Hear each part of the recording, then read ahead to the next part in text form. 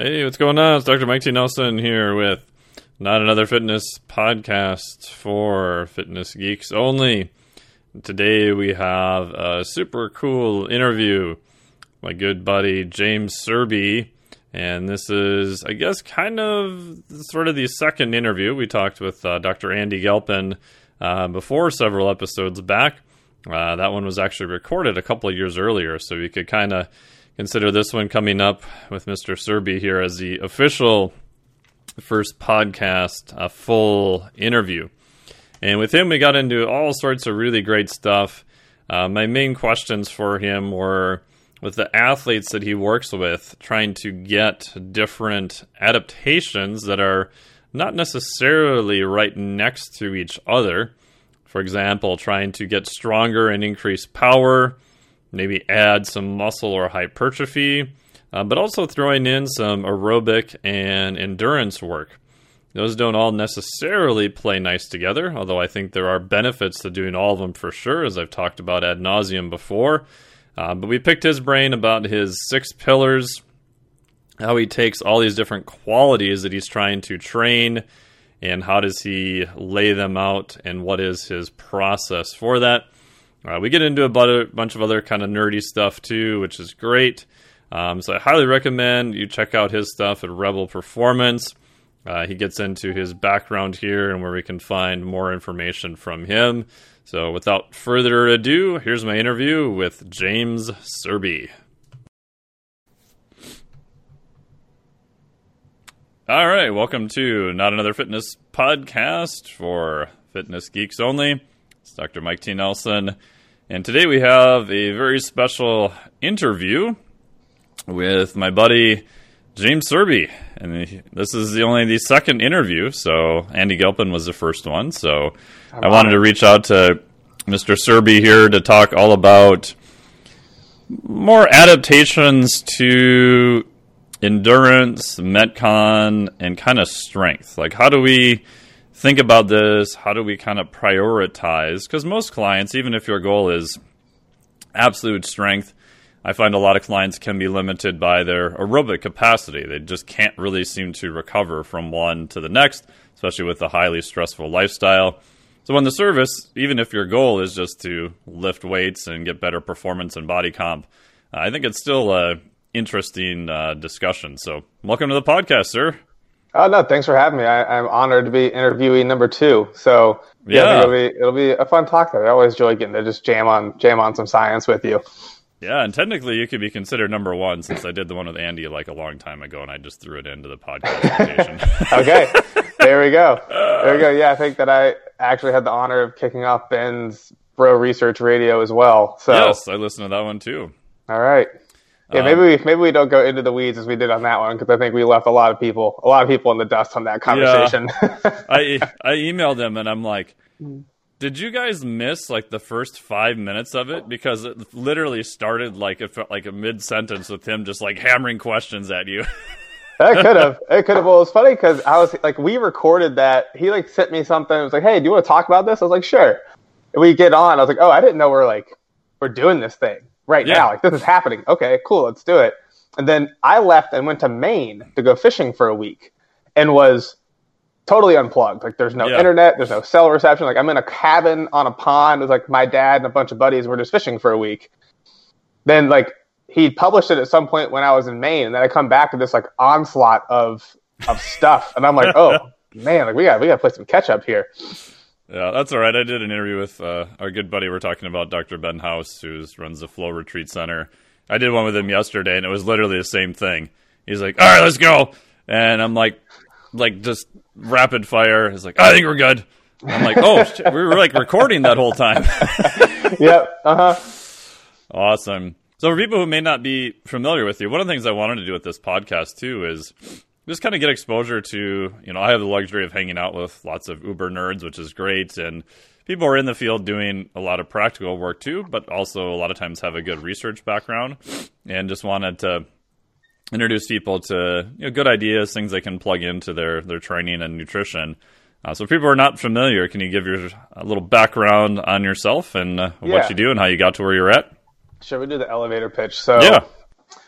I fell in love with kind of the whole training and human performance concept at some point in like late middle school, early high school. I was always like pretty intrigued and obsessed by what made these other people bigger, faster, and stronger than these other people. Like I was going to compare these two groups. Like, why is this dude big, strong, jacked, fast, and powerful, and this person isn't? I was the person who wasn't. That was definitely me. Yeah, because it's like, so I grew up, like, my dad was a baseball and football coach. I was around sports from the time that I can remember anything. Like, I was at practices, I was on the field, I was walking around, hanging out around players. And so I think naturally you kind of just get curious and drift into that realm of, well, what makes good athletes? And so then from there, a lot of it turned very selfishly towards myself. It became, okay, so like I want to play baseball in college and then professionally. So what are the things that I need to do to make myself a better athlete? Like, how do I get stronger? How do I get faster? How do I get more powerful? And so you just kind of like start down this path of trying to piece these things together. And I've always been the one who enjoys reading and trying to do a lot of that on my own, probably to somewhat of the frustration of coaches I've had. Yes. So, yeah, like that experiment kind of got me throughout college. So I played baseball throughout college and then stopped, was not fortunate enough to go play professionally. I just wasn't good enough. And that passion just never really left. And so got into training, strength conditioning, and that whole realm. Like personal training. I've kind of like done a little bit of everything, to be honest. Like I've worked in like collegiate strength conditioning. I've done normal one-on-one training. I've done group training. I've been in CrossFit gyms. I've kind of like been all over the place. And a lot of it was just trying to figure out like, how do I build these incredibly robust, complete athletes without it turning into what happened to me, which is kind of, did I get stronger? Yes. Did I get more powerful? Yes. Was I faster? Yes. But at the same time, it was kind of like I got just thrown through a meat grinder, and I was running into like low back issues, like stress fractures, pulled muscles, back pain, hip pain, shoulder pain, like all these issues that came up from just wanting to train and be a really good athlete. And you mean you can't just train harder all the time? That doesn't solve all your issues? Exactly, right? And so again, like selfishly start going down rabbit holes of trying to figure out, like, okay, what in my training could have been done better so that I didn't turn into this train wreck and then have to spend essentially the first half of my early 20s fixing myself and then helping other people do the same thing. Like that's what then led me to go do internships at like Cressy Performance and iFast, because like I saw what Eric, Mike, and Bill were doing, and I was just in my very young, naive state, at least semi-smart enough to be like, that makes a lot of sense to me. I like what they're doing. Like that makes more sense to me than to just like stretch it for the sake of stretching it and just do these things for the sake of doing these things. Yeah. I've always liked trying to drive and get to root causes as best as I can. And so along that journey, I started Rebel Performance, which is now, I co-own that with Kyle Dobbs and Matt Domney. That is a recent progression. Awesome. But so, yeah, it's an online kind of a coaching platform. Our goal is to help humans get strong, jacked, athletic while actually feeling good at the same time. And then Kyle obviously does a lot of his kind of business development stuff, which is fantastic. But along that journey as well, this is turning into a very long elevator pitch. I decided to make the leap back to graduate school. I've always been incredibly school and I just get along well. Like I have a good brain for it. It works well for me. The issue when I decided to make the jump back to grad school, though, is that I didn't have really any of the prereq classes that were required. So I was an economics and political science person in undergrad. My first job ever was actually with the evil Bank of America. Oh, yeah. Everybody just tuned out right now. I know, yeah. That was a short-lived experience. But yeah, so I went back to grad school. The intention was to go and do a PhD in integrative physiology. So in order to do that, like I had to go back and take organic chemistry and biochemistry and like all the sciences that I had missed my first run through school. It was a great experience. Decided to stop short of the PhD primarily because it just wasn't like most aligned with what I want to do moving forward. The track I was on was very much pushing me towards big academia, writing and getting R01s. And like that world is fantastic if that's really what you want to do. Yeah. But I just didn't view that as the best way for me to kind of like create the change that I want to create in the world and to do it with the people that I want to do it with. And so that's kind of like taking me full circle now to being back working on Rebel Performance in the business full time and just trying to do my best to bring, what I gathered from a science background and kind of my under the bar experience as an athlete and as a coach and blend that world together as best as I can to help athletes and then also to kind of like help coaches refine their craft if we kind of try to tie that rambling story all together.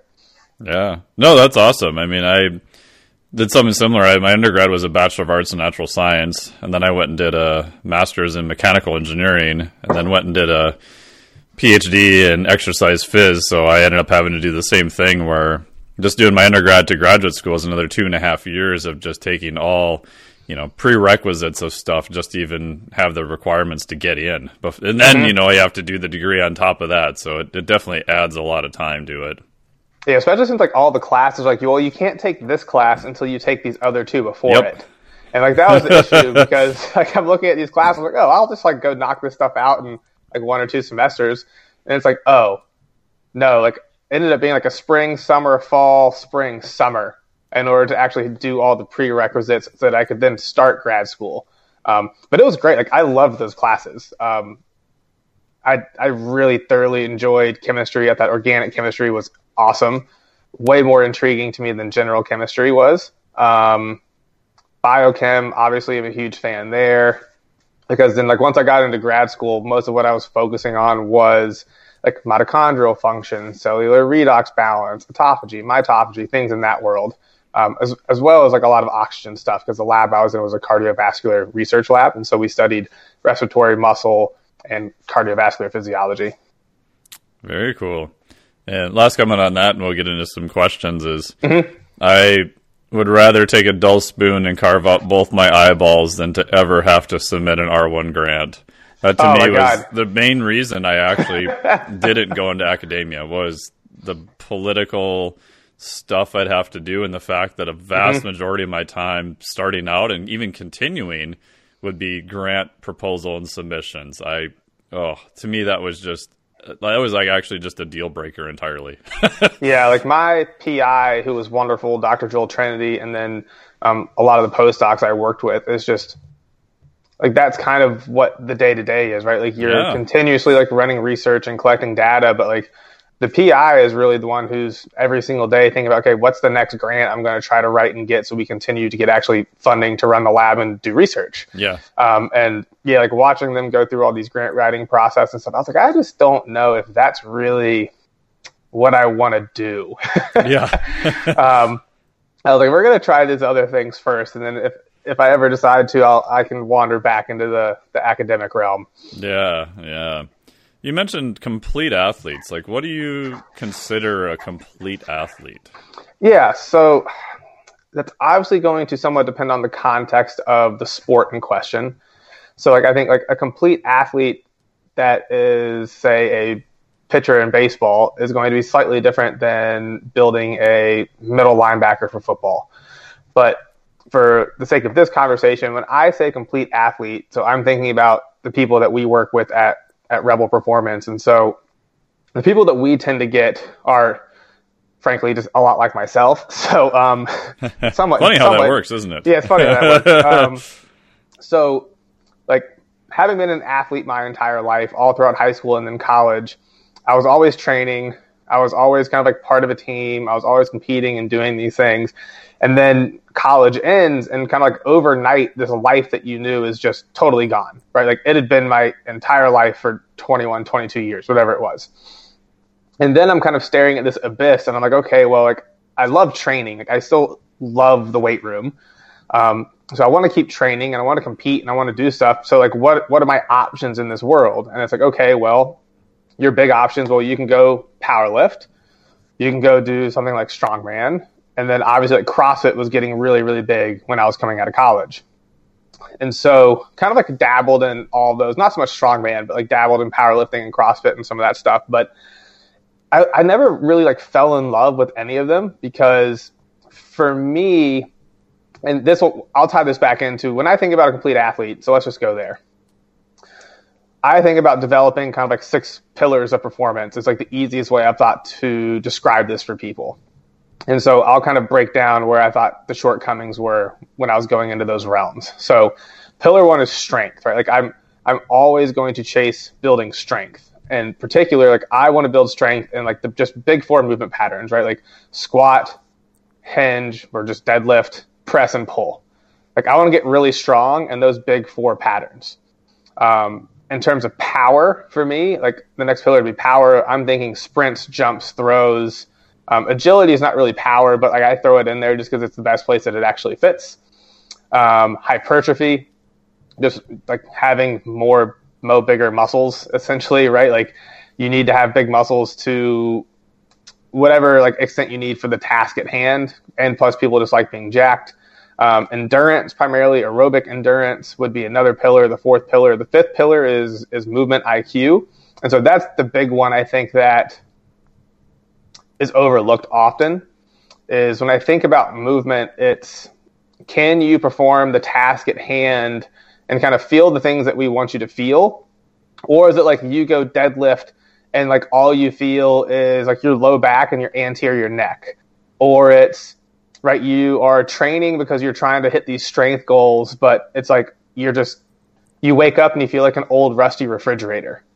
Yeah. So like powerlifters who can squat like 4 times probably more than me, but walk around like an inflated tick with a stick up their ass. Yeah, exactly, right. And so that's they all just tuned out right now, but yeah, they tuned out, yeah. And it's like, if you want to do that, right? Like if you want to be the best powerlifter of the world, then by all means, like go do that. I think that's awesome for you, but to kind of try to bring this full circle, like, so I would go try powerlifting, and it's like, okay, like what were the things I ended up not liking? Well, I ended up not feeling very athletic, right? Like I couldn't really run, jump, cut, or do those things anymore, which I loved. I couldn't really move that well, and I just like, it was just putting me in pain, to be honest. And so then like I went and tried CrossFit stuff, and like that's super addictive and tons of fun, but there are some inherent kind of like, I think, issues with the exercise selection in that world. If you want to compete in CrossFit, that's one thing, but just from a Gen Pop standpoint, there's definitely some concerns there. But at the same time, it's like, I just don't really care that much about like Olympic lifting and walking in my hands. That for me was not really the show.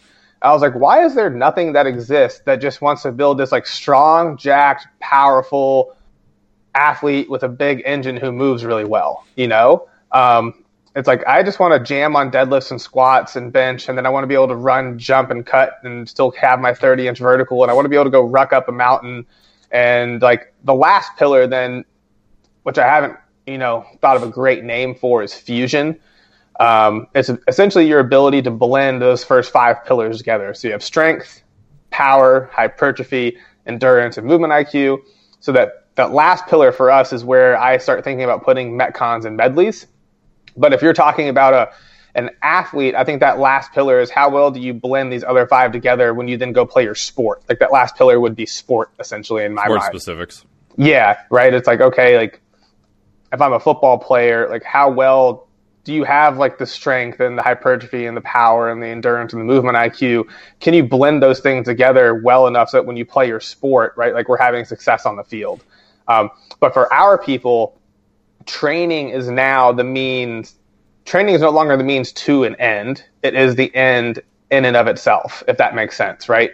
So throughout high school, college, when you're playing sports, like what you do in the weight room is all about trying to get you better to then go play your sport on a field or a court or something like that.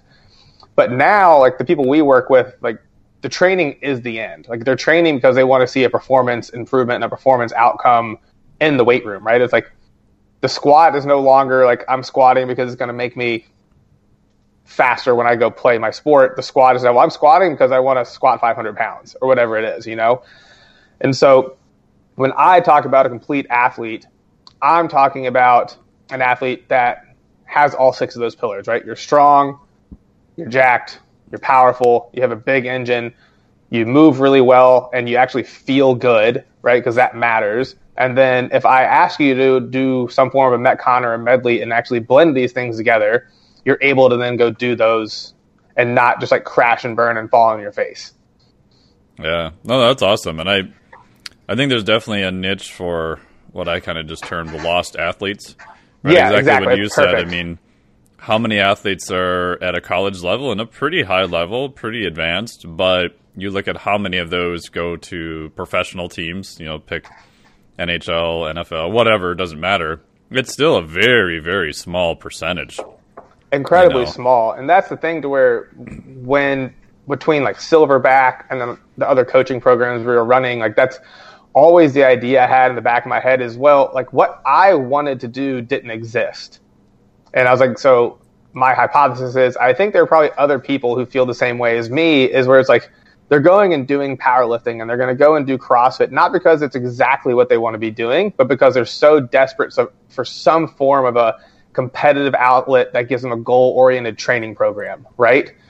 And it's like, well, if I can just give them something to compete in that's different, that's more aligned, I think, to this athlete concept, then I think they're going to really dig that and like it. And so far, like we've been fortunate enough to be correct in that statement.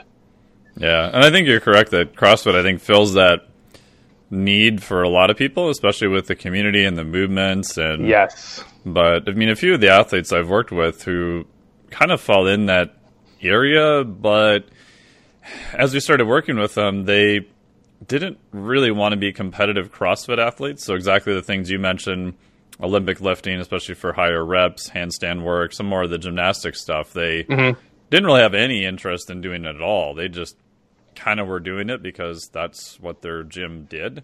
Yeah. So we ended up doing a more hybrid program where it's like, okay, you'll go at your CrossFit gym and maybe do 1 or 2 WODs of the week or whatever you're doing for the community aspect and get your Metcon in. And the rest of the time we're working on these kind of more basic lifts and stuff that you want to build that their programming wasn't necessarily geared towards. Yeah, exactly. I would say like what we're doing is we're just not interested in the Olympic lifts and the gymnastics, that like really, really high skill stuff. Like I just want to see this kind of like jacked meat monkey go deadlift 600 pounds, go run an impressive 40, like jump out of the building and be able to go run a good 5K or like ruck up a mountain. Just, it's kind of like a more, I think, I don't know the best way to put it. We're cutting out some of that, I think, accessory. I'm not going to call it fluff. It's not fluff. Like what they do is so incredibly impressive. But it's high skill, I would say. It's super high skill. And I think people forget that.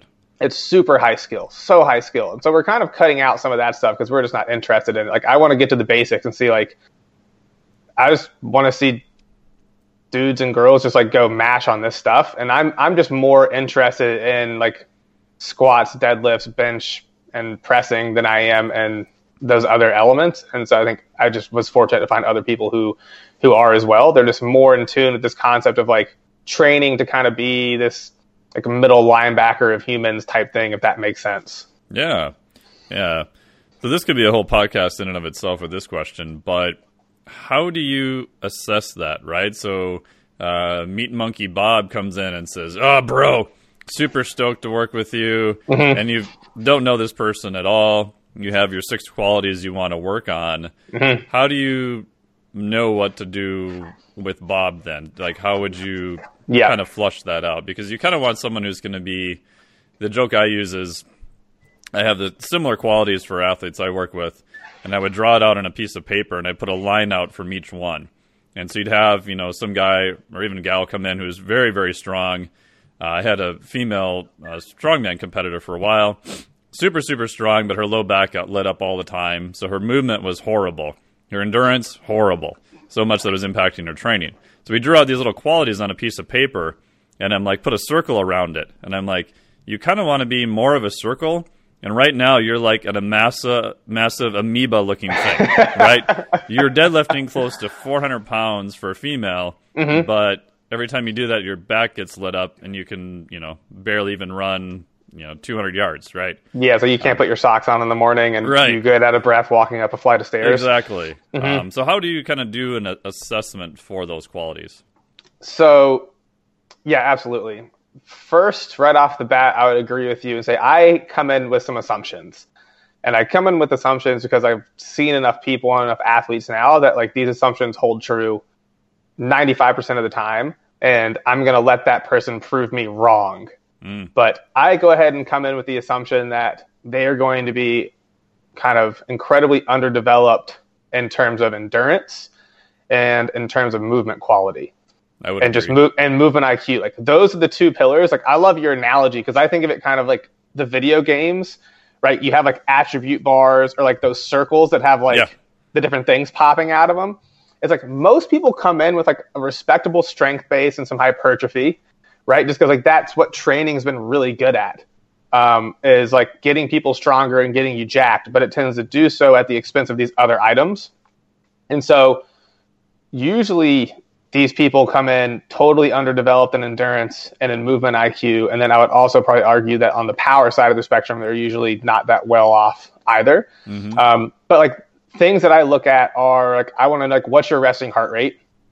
Right. So when I have like Meat Monkey Bro Bob come in, who's been doing just like forum, T-Nation, bodybuilding.com workouts for a while now, or he's been powerlifting for an extended period of time, which is fine. Like if that's what you want to do, that's great. But like he's got a resting heart rate of say 75.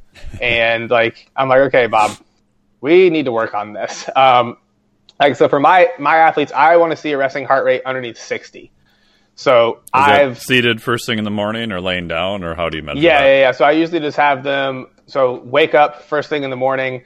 If they have like an Oura ring or something, that's great because then we can just get their heart rate overnight. If not, then it's just, hey, wake up first thing in the morning, like strap on a heart rate monitor and just sit on the edge of your bed.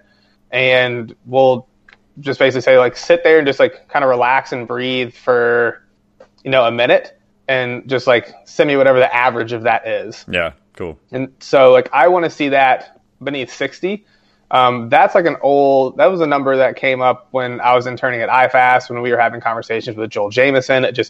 It looked like a resting heart rate underneath 60, like the athlete was just doing a much better job of recovering, and they tended to fare decently well if we had them go do tempo runs. And it kind of seemed like this interesting threshold that just came up again and again and again. And so I've kind of just have 60 set as a demarcation for me. I'm like, I want you beneath 60 because I know that when you're beneath 60, like I'm getting these other things that come with it. I'll do a 1 minute go test. So those getting on an assault bike and they just sprint all out for a minute. And then I want to see how long it takes for their heart rate to come back down and settle underneath 130. So I want to see it come back down and settle in a minute. So it's essentially like heart rate recovery. Yep. Yeah, just straight heart rate recovery. It's like you sprint all out for a minute, then like, well, you should be able to probably recover in a minute. But a lot of times, like you see that extend out to like 90 seconds, 100 seconds. Like these people they don't have the aerobic development to actually recover. Yes. And then like we'll do things like I'll have them say, okay, like go out in 20 minutes. Like, let's see, like, how far can you get in 20 minutes or 30 minutes? Like, maintaining a heart rate of 130 to 140 beats per minute. So I'm essentially capping what their heart rate's allowed to do. And I'm forcing them to go out for, like, a jog for 20 to 30 minutes. And I want to see how far they can get. And usually they come back and they're like, well, I end up having to walk for almost all of it because I would jog and my heart rate would immediately go, like, 160. Right? And so, like, these are all just kind of like red flags to me as a coach. That's like, okay, like we have very little like aerobic development built out and like energy system function for this person. And they just, right, like it's just not there. Like take your pick of what that means for that person. Like you can kind of work your way down the oxygen cascade and try to tease apart what those things could be. Like it's not going to be a respiratory related thing because they're not sick. And then they're not a high enough level athlete to where I have to worry about like red blood cell transit time through that pulmonary circulation. Like in the cardiovascular system, I'm thinking, okay, what does cardiac output look like? Heart rate is heart rate. That kind of I'm not too concerned about. I'm thinking stroke volume. Stroke volume then gets slightly more complicated because we're thinking of things like preload and afterload. But I'm thinking, is there a way for us to try to create some form of a maybe like eccentric remodeling of the cardiac tissue so that we can then increase stroke volume, essentially because I'm filling the heart with more blood. So you're looking at a diastolic filling, right? So you're trying to push as much blood into the heart at once to kind of get it to stretch out a little bit and change the ultrastructure of the tissue. Exactly, yeah. As opposed to, say, like a concentric remodeling, which is going to be very much like a contractile element. So one is kind of like I'm increasing the size of like the chamber versus increasing the thickness of the muscle around the chamber. Yeah. And so we obviously think about trying to attack that. I know that there's some literature and stuff floating around that after a particular age, you're not really going to be able to remodel the heart that much. I haven't had a chance to read that yet, so I still think about how I can potentially create changes at the cardiac tissue. And then if we start working our way downstream of that, right, we start thinking in terms of like supply and utilization. And so like that pretty much turns into, okay, I need to try to increase capillarization as much as possible in the periphery. And I want to try to increase things like mitochondrial density as well, just so that I can deliver as much oxygen as possible to the exercising tissue, and then I can utilize as much of that as possible as well. And that's kind of like a very bastardized way of trying to summarize the oxygen cascade, but that's kind of like in the endurance realm, like what I'm thinking about, because I have yet to have somebody come to me. Actually, that's not true. I had one person come from like a really serious rowing and kind of like biking background. And so like that person had like, there were no issues on the endurance side. If anything, they were overdeveloped. But like the pillar that's always a problem is the movement IQ pillar. And that's the one where we end up spending the majority of our time early in training blocks, is because, and I usually try to explain it to people like, imagine you have a hose and like the water that's flowing through this hose is kind of like how much force that you can develop. Okay. So if I have a hose and I just poke holes all in this hose as it's going down the length of the hose, and I'm just leaking water all over the place, like that's not a very good thing, because I'm decreasing the amount of water that's going to come out the end of the hose. And so that's usually how I try to sell my athletes on it, because most athletes aren't crazy about doing quote unquote movement biased work, because it's not sexy, it's not fun, and to be honest, it can be pretty miserable. But if I can sell them on the idea that, hey, if we do this and we kind of plug these holes in your hose, then you're becoming like a more streamlined athlete, and then we can actually focus and worry about how do I increase the size of the hose, because we can't really chase those qualities until you have this endurance and movement foundation in place first. And so a lot of times where we go first with people, that tends to work really well, is like they'll still get their big movement, because we're still trying to get training effect and adaptations. You know, like we're not going to be laying around blowing up balloons and like playing with bands for an hour. Like we're still training. It's just like the biggest place where things change is in predominantly like their accessory work. So like they'll still come in and have like their main lift for the day. Most of the time I'm changing what that variation is, right? It's like, okay, well, we're not going to straight bar back squat anymore. Like let's have you SSB squat, or let's have you, I'm trying to choose a squat pattern that I'm more comfortable with in terms of like what that movement looks like. The things that we know, right? Like I'm trying to stack the deck in their favor. So I'm using a front squat or an SSB squat, maybe giving them a heel wedge. I'm trying to do things that allow them to like retract their ribs, get their pelvis underneath them, like give their abs and hamstrings and adductors and glutes and quad, like put them in a position to be successful. Because like putting a bar in their back for most people is a very difficult thing to do and to do well. Yeah. So I like find the amount of people I have back squat now is almost nil, unless they're really trying to be a competitive power lifter, and I don't work with a ton of ultra competitive power lifters. I just find it's just when they send me a video, it's an absolute shit show. It's a train wreck. Yeah, like none of my athletes back squat with the straight bar anymore unless they want to compete in powerlifting. Yeah. I don't see any reason to use it when we have all these other options at our disposal now. And so we still get after kind of like that main lift, that kind of like A block of the day, if you want to call it that.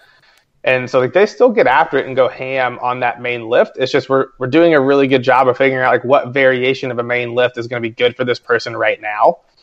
And then the accessory work gets far more into kind of what I would consider competency and sensory motor. So it's tons of like unilateral work. We're using restraints. It's all like super slow tempoed.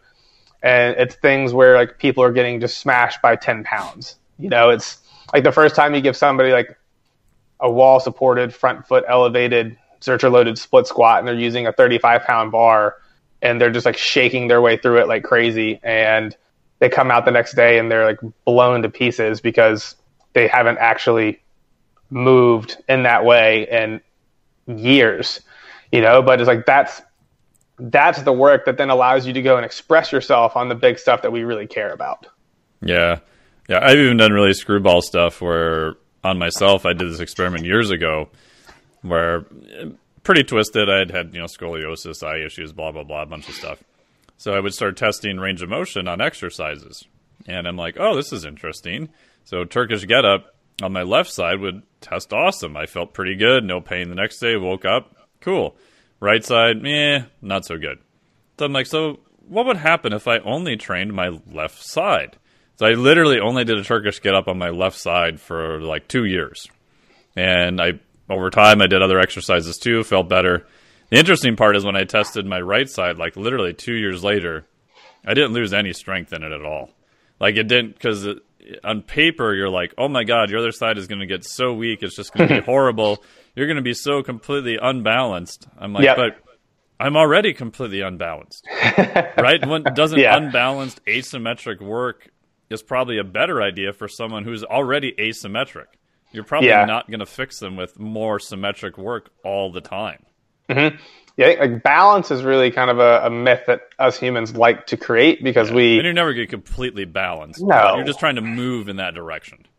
Yeah, it's more of like I'm trying to make you as like perfectly imbalanced as possible. It's like when you end up on your left leg, I want you to be able to be happy, just like when you end up on your right leg. And like those are going to be slightly different worlds and different experiences, but like the thought of you just being this beautiful symmetrical human is very much a fiction and a story created by us because it kind of looks that way, right? We have 2 eyes and 2 arms and 2 legs, and it's like, oh, one side must be the same as the other. Like we know that it's just not, and like there's always going to be. I don't really love the word asymmetries and stuff like that. It's hard to talk about this without getting into the jargon, but it's appreciating that, and it's it's okay if we do an extra set on one side versus the other. Like you're gonna be fine. Like if I tell you I just want to do this on your left side, like it's gonna be okay. I promise you. Like there's a reason we're doing that.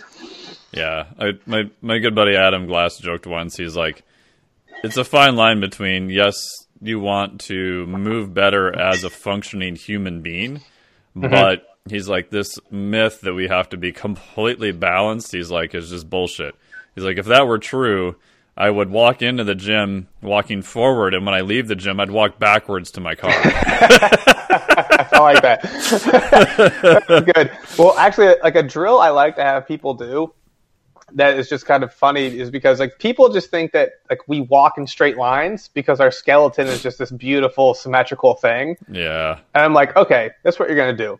You're going to close your eyes and you're going to need like a pretty large open space for this. Like don't do it in a tiny room where you're going to like run into stuff. But like if I have them out on a field someplace, I'm like, okay, close your eyes, walk straight for me.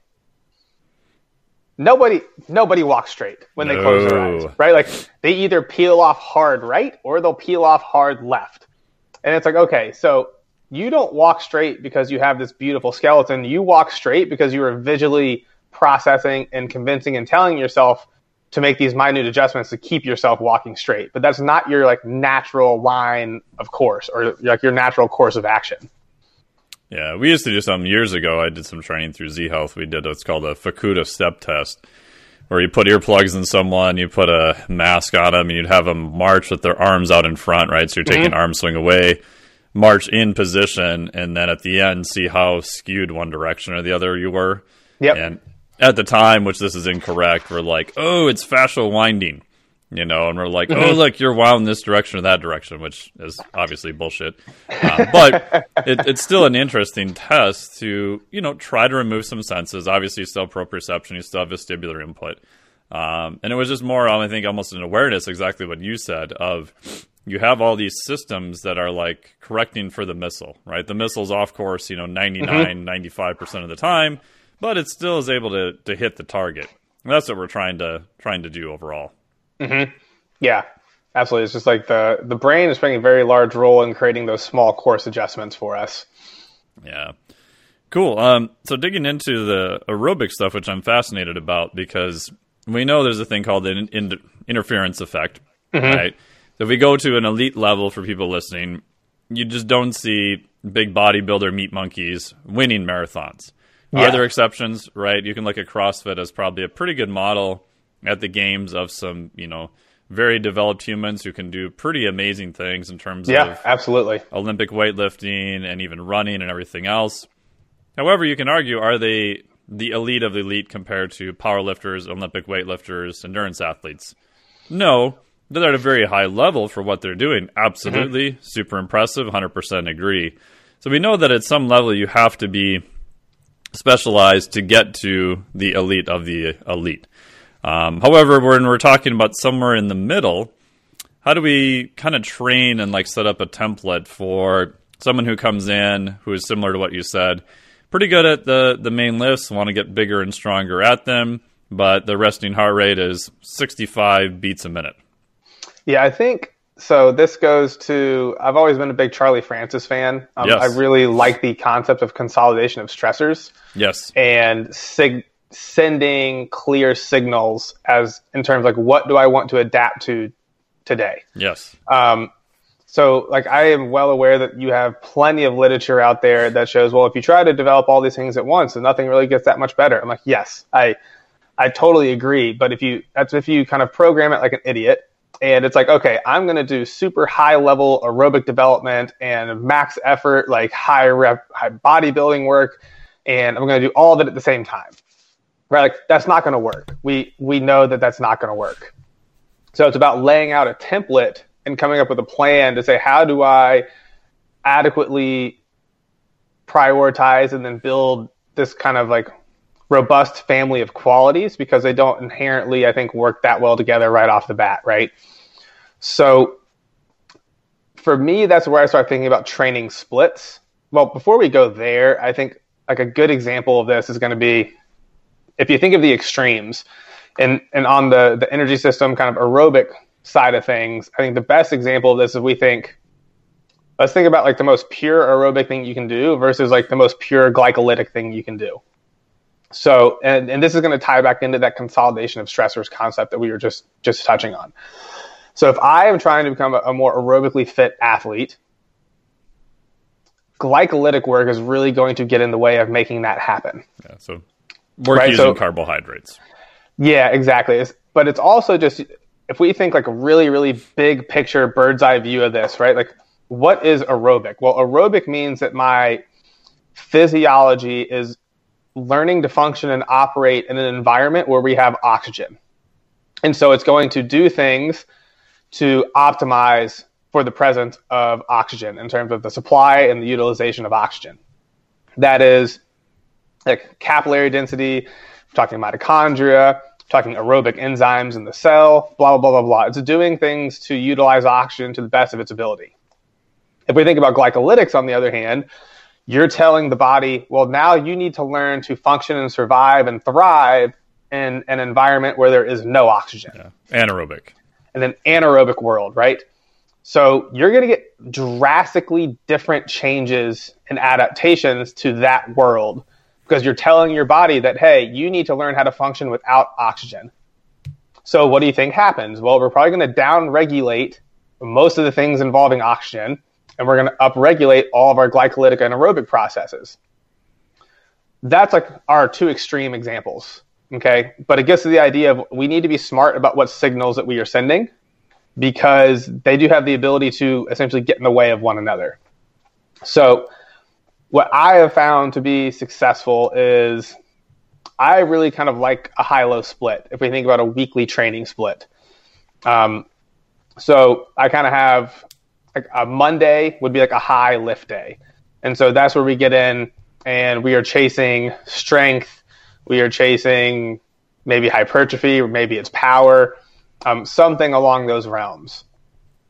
Tuesday is a low day and it's pure aerobics, right? I'm doing tempo runs. I'm hitting kind of like either like a low intensity steady state session. I'm doing low intensity tempos, things that are just purely like low intensity aerobic in nature, because that should be the vast majority of what's making up your aerobic training.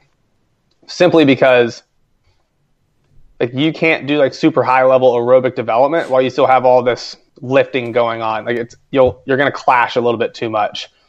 So I can't do high intensity intervals on Tuesday, Thursday, Saturday, and lift Monday, Wednesday, Friday. Yeah, exactly. that's not an option. Damn, so, that like, Tabata guy. Screw him. Yeah, and so like what I tell people is like when I try to teach this, it's you need to pick a weekly training split that matches your goals. Yeah. And so the hardest part for people then is actually having to make a decision on what they want to prioritize right now. Yep. It's like, what are the qualities you want to prioritize? So like I try to sell it as the pillars. I'm like, okay, you can pick two. Pick two pillars that you want to get better at during this training block of like 12 to 16 weeks. You get to pick two. We're not going to ignore the rest. We will put the rest on maintenance mode, right? Like we're just going to essentially give them enough stimuli so they don't fall off a cliff. And then we're going to put all of our time, energy, and effort into really developing these other two things that you care about. But you can't develop all of them simultaneously because it just doesn't work.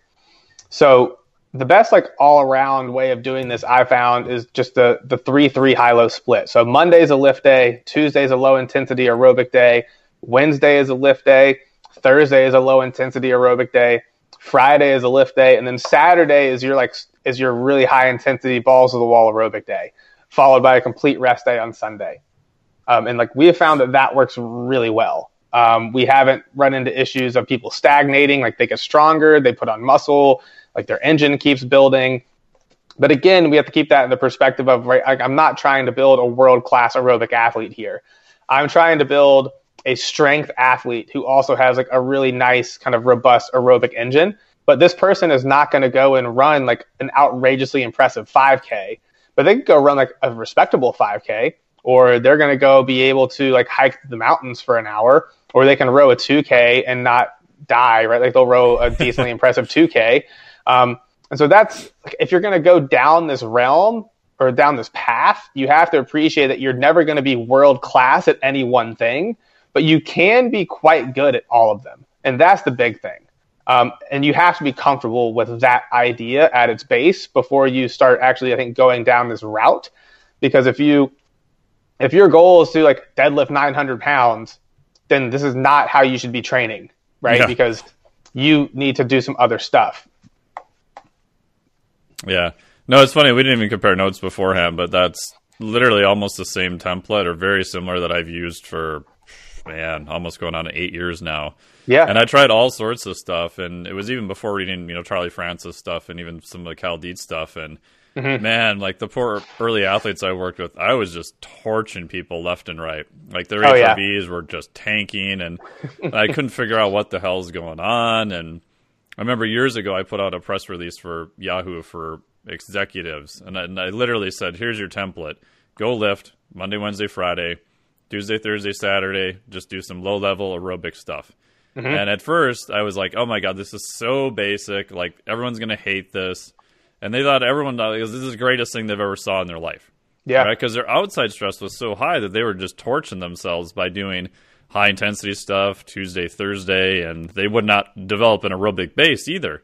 So they end up in this loop where they would do it for a couple of weeks, burn themselves out, rest, recover, and then they go back and do it again. So that's another one that's so important that people overlook is I try to describe it as you kind of have this bank account that you use to buy adaptation with. And any and all forms of stress are going to take money out of this bank account. So if you're super stressed about your relationships with your girlfriend or your boyfriend, or you're super stressed about your work project and you're not sleeping and you're not eating enough food, like these are all things that are essentially just like pulling money out of this bank account. And then you don't really have that much left over to adapt the training with anyways. And so it's like you have to kind of respect that the body is going to do what you tell it to do. Like, it's not stupid. Whatever signals I send it, it's going to do its best to adapt to.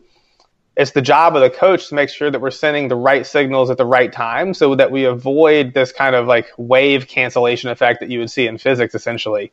Of like, that's why glycolytics doesn't make its way into my programs very often, because it's so specific. Yes. And I know it's coming with costs. Like, glycolytics for me will really only come in on like that day 6 Saturday session when I'm probably getting ready to peak for like some form of a like general strength rep test, right? Like, if I know that my athlete is going to have a 85, 88%, 90% rep test coming up, kind of like a retest, then like I'm cool going glycolytics on Saturday because I know that is going to contribute to them improving the strength outcome, which was one of our primary goals.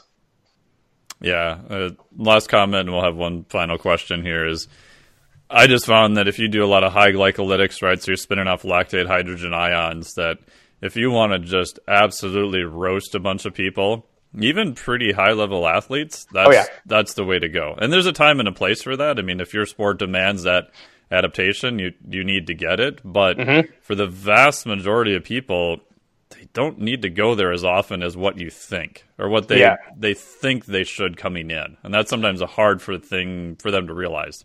Absolutely. Like, if you go look at the Silverback program, so that's a 6-month program, 1 out of those 6 months has glycolytic work, and it's the very last month, like when we're really trying to peak for big lifts. But everyone who's done that program will also tell you that it is the most miserable experience of the entire program. The glycolytic repeats on an assault bike. Oh yeah. Assault we're bike talking and the roar will toast people. We're talking like pretty like advanced, like good athletes here. Like, they have a training age of at least like 5 to 8 years for most of them. And it's like, actually, it was funny. I was talking to Dobbs about this the other day. It's like he has vivid memories of going into his gym super early to do those. And like the gym owner's coming in and he's just like on the floor with like a puke bucket, because you look at it and it doesn't seem like that much work. Like, the actual total time that you're doing things is not that high. But if you do it correctly, and that's another piece, is that most people don't actually do their glycolytic work correctly. Like, they don't work nearly hard enough. Like, if you do glycolytic work the right way, like, you will be vomiting and on your ass and totally smoked. Like, it is a miserable experience. Oh yeah. Yeah. Last question, then we'll have you give some info where people can find you and everything. Yeah. What is one thing that you currently believe, but there's not much research to back up? Oh boy. Oh man. Okay, so this is gonna open up like a really big rabbit hole potentially for people.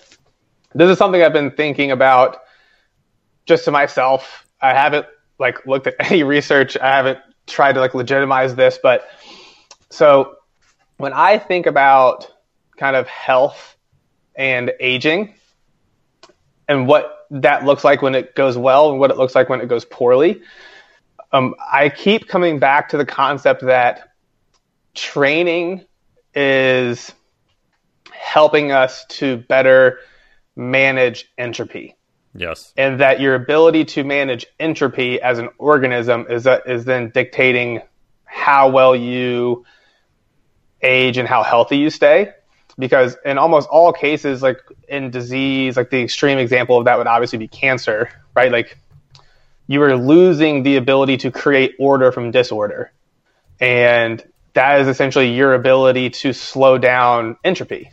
And so that's where my head is right now on some stuff, is thinking about entropy and health and performance, and how training and like the signals that we turn on when we train is essentially doing the best we can at slowing down the inevitable wave that entropy creates, because there's no stopping entropy. Like, it will continue, but you can potentially maybe hit the brakes on it. And that's why you have people who can be in their 50s and 60s and crushing it and really healthy. And you have other people who are train wrecks maybe. And right? Like we know that training and being active plays such a large role in your ability to be healthy and age well. And I think like at a really big picture concept, a lot of it could potentially tie back to that it improves your ability as an individual and as an organism to deal with entropy. But again, like I have no research or literature in that. That's purely just like a thought experiment. Yeah, I'll send you some stuff on that. I agree. Look up Adaptive Homeostasis by Kelvin Davies. Okay. Cool. So where can people find out more about you? Plug all your stuff there. Sure, yeah. So you can find me online. I live at Rebel Performance. That's just rebel-performance.com. Back when I bought the URL, normal Rebel Performance wasn't available, and we just haven't felt like switching because that'd be a massive pain in the ass at this point. So yeah, that's where I live online. And then I'm not super active on social media. I'm going to try to do a little bit better. I just don't really love being on the platform. But on Instagram, it's just James Serby. If I'm on social media, that's where I'll be. So you can kind of check me out there. And then we have our podcast, Rebel Performance Radio, where we release episodes every Monday morning, talking to like coaches, physical therapists, business owners, just anything that's going to help essentially you improve as an athlete or as a coach. Awesome. I know you got to run, so thank you so much for your time today. I'd highly encourage people to check out all of your stuff, and I enjoyed our chat. I'm sure we'll bring you back on in the future at some point again. Yeah, Mike T, absolutely, man. This was a blast. Thanks for having me. Awesome. Thank you, sir. Have a good day. Take care. Bye. And thank you so much for listening to that segment with my man, James Serby. Hope you enjoyed our chat.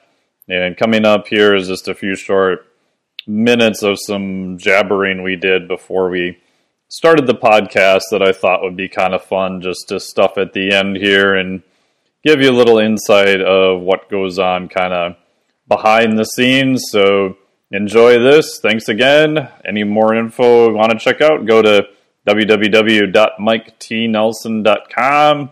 You can hop on to the newsletter on the very top there and get some cool stuff. Enjoy this behind the scenes.